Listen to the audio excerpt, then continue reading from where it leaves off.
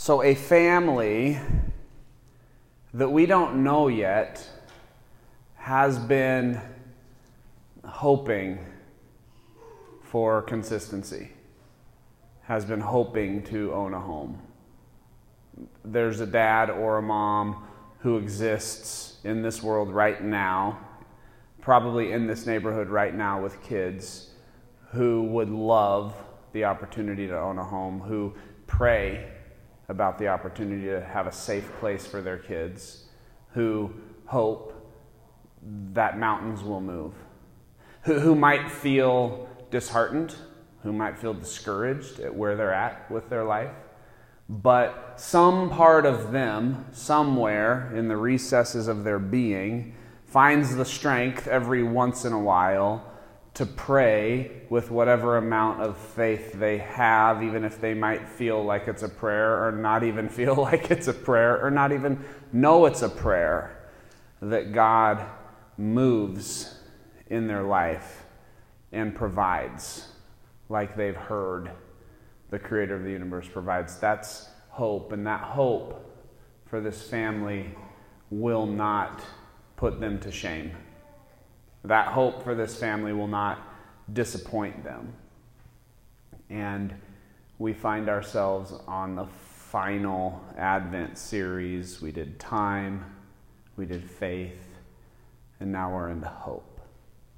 And I thought if Keith shared tonight, before we step into worshiping, before we appreciate the reality that some genius had an idea to have a church service on a Thursday night, which is close to the end of the week, so you can come and decompress and chill and step into your weekend ready to rest and prepared to enjoy the weekend that God gave you. Somebody had that idea, and then we said, we're going to talk about hope. When I look up the definition of hope, and I think about the world hoping for something, and then it being embodied in Jesus coming, that story that we all hear that gets told over and over again, we almost just pass over the word hope because we treat hope like it's wishful thinking. I hope something good comes out of this. I hope. And when something good does come out of it, it's like, okay, hope did its thing, but let's move past that and step into the real things, the things that we need to stop to see happen. And I said a couple weeks ago when we were talking about faith, or last week, that oftentimes faith is, we want to have the faith so that we can be done waiting. We want to have faith so that whatever it is we're hoping for will happen, when the reality is faith itself is the thing that's causing everything to turn. And I would challenge you tonight that hope is the same way. Romans 15:13, Paul writes this letter to the Romans, these Christian Romans who are trying to figure out a way to worship Jesus and survive in an empire that wants to kill them because they're worshiping Jesus. Paul says, may the God of hope fill you with all joy and peace so that you may abound in hope. It was the end point for Paul. May the Creator of the universe, who invented hope, fill you with joy and peace so that through the Holy Spirit you can abound in more hope, so that your life can be filled with hope. When I look up and every time I say hope, the microphone pops, so I'm sorry about that. When I look up the definition of hope, it is grounds for believing that something good may happen. The foundation for believing that the universe bends toward good.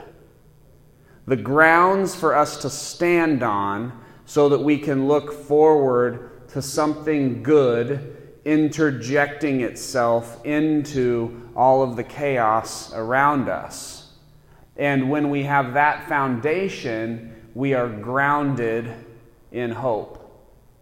Hope itself is the thing to be grounded in.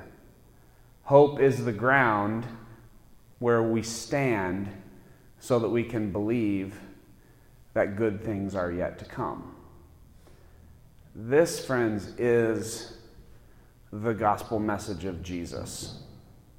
This is the story of the family that we have yet to meet, who will own a home, who is not able to own a home, but through hope will witness God stepping into their life and making something possible that before wasn't possible. And they will discover that this whole time, even when they didn't always believe, they've been standing on a foundation that has grounded them in a reality that they can look forward to good things coming into their lives and into this world.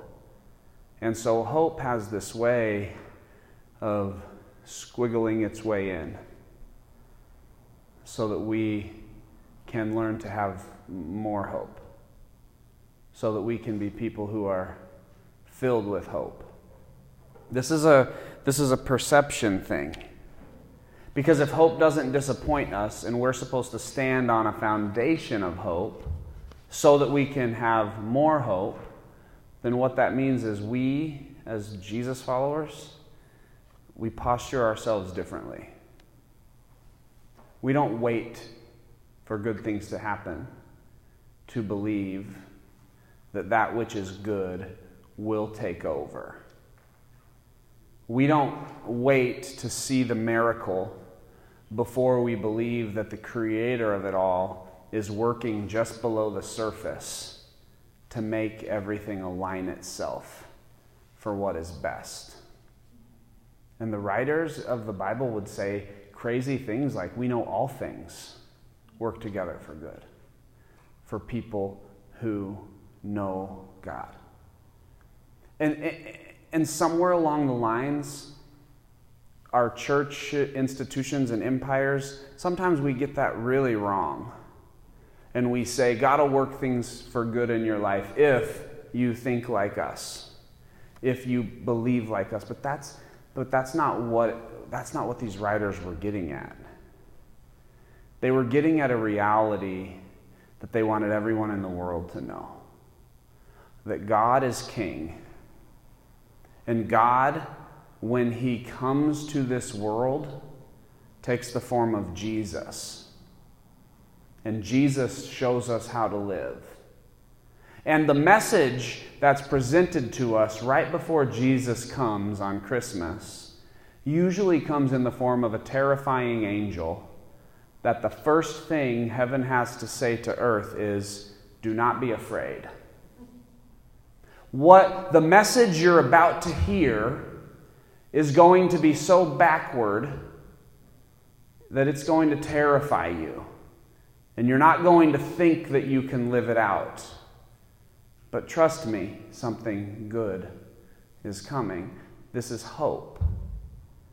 Hope sets the stage for us to be in awe when the thing that was always going to happen, when the thing that was always going to take over, finally does. And that's why I can talk about a family that I've never met and am excited to meet, that I know deep down in the recesses of some part of someone in that family's being, there's a hope that says good things are going to happen.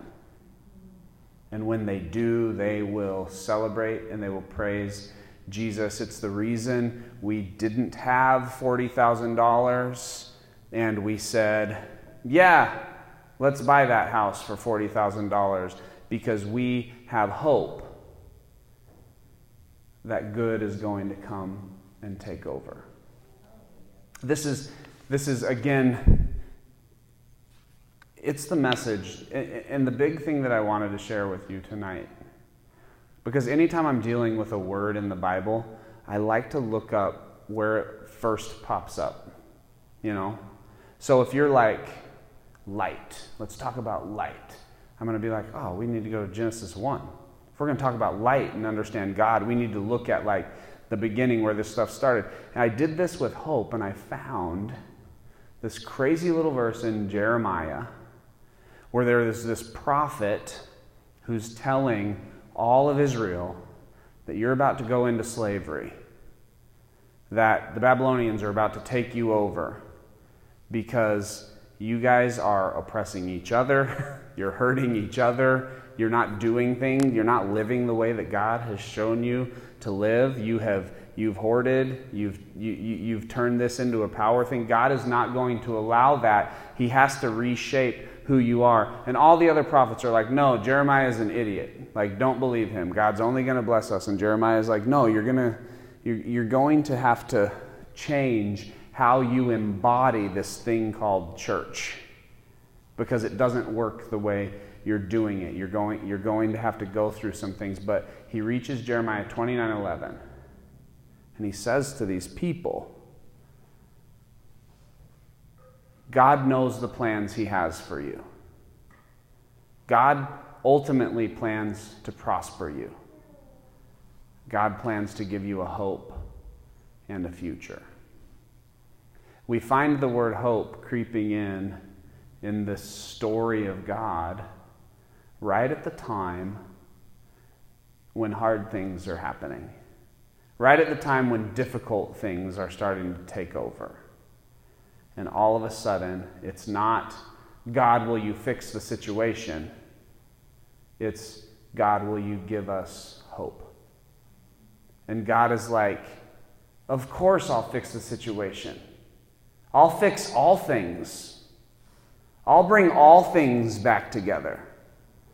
In your life, I will bring you peace all the way to the very last minute. I will walk with you and I will make you understand. And even though right now you only know in part, someday you're going to know fully, just like you're fully known. And you'll see it all and it will be clear and it will fill you with love and joy and peace and patience like you've never had.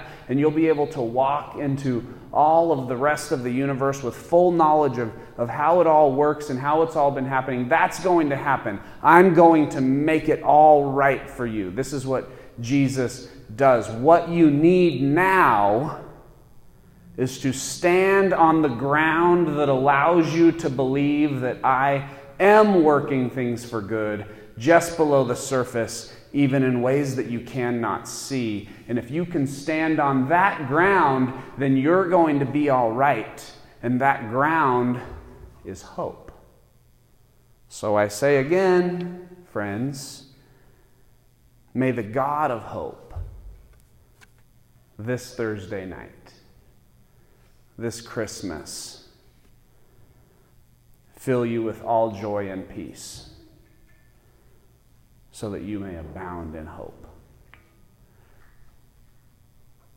Because what we're doing here isn't changing what God is doing. God's just wanting us to rest in the reality of the victory that is on its way. And that's what Jesus is about. That little baby was still coming to earth, whether those shepherds came or not. That little baby was going to be born, whether they got a hotel room or ended up in a barn or cave. The Son of God was invading this planet, whether or not the wise men, through all of their Eastern, whatever they were doing, pinpointed where he was or not. He was coming. But these people had the opportunity to step into the hope of that, to stand on the ground that caused them to believe in what God was doing, because they said yes to that hope. And so I hope that your mind is turned a little bit. Let's not pass this word. Let's not walk past hope. Let's not just think of the end. God, get me to this place so that I don't have to hope anymore. God, take me to this space so that I don't have to use my faith this way anymore. God has promised to bring all things to fulfillment. God has promised that the garden's coming back, that heaven's coming, that he's going to restore you, that the pain that you feel and the hurts that you've gone through, he's going to redeem. And he does, and he will. That's who God is. And if you're having trouble believing that, welcome to being human. I have trouble believing that. And yet the offer still remains. I want you to abound in hope. Like Simeon and Anna had hope. Simeon and Anna. They were waiting in the temple for the Messiah. And it was the promise that they received that promise before they died. They both. Yeah. Are you familiar with that story? Yeah. Thanks for saying that. Simeon and Anna are sitting in the temple waiting to receive the promise that they would see the Messiah before they die. And that hope does not disappoint. And so, there's a lot of different places we can sit with it. We can be struggling with it. We can be full of hope. We can be somewhere in the middle. And we all are. So in that way, we're all the same. But what we have to understand is that hope is the ground for believing that something good is going to happen. Amen. And when we can stand on that ground, we can then accept reality when the good things do happen. And I think this house, for Edison Initiatives, what kind of people buy a house with the intention of not making any money so that they can lease it only to a family that's never owned a home, and then give most of that lease money back to that family on the point of closing when that family has got a conventional mortgage finally as a down payment, so that now home ownership is not only possible, but it's easy. It's doable. What kind of people do that? Oh, well, people who know that good's going to win. People who don't need to protect themselves and build up their silos and fill them with cash. People who want to take the side of God, who wants us to abound in hope. Because there's one thing for God to be bringing this world back to himself, bringing this neighborhood back to himself. That's one thing that is happening. And it's another thing to stand on that ground with eyes wide open, being able to participate in what is happening. And that's where we are. And it is fun. And hope does not put us to shame. May the God of hope fill you with all joy and peace so that you may abound in hope. For I know the plans I have for you, to give you a hope and a future. And finally, the verse I didn't share with you yet. Paul says, and now these three things remain when it's all said and done. Faith and hope and love. We can't pass over hope. It is the ground we stand on so that we can enjoy God saving lives.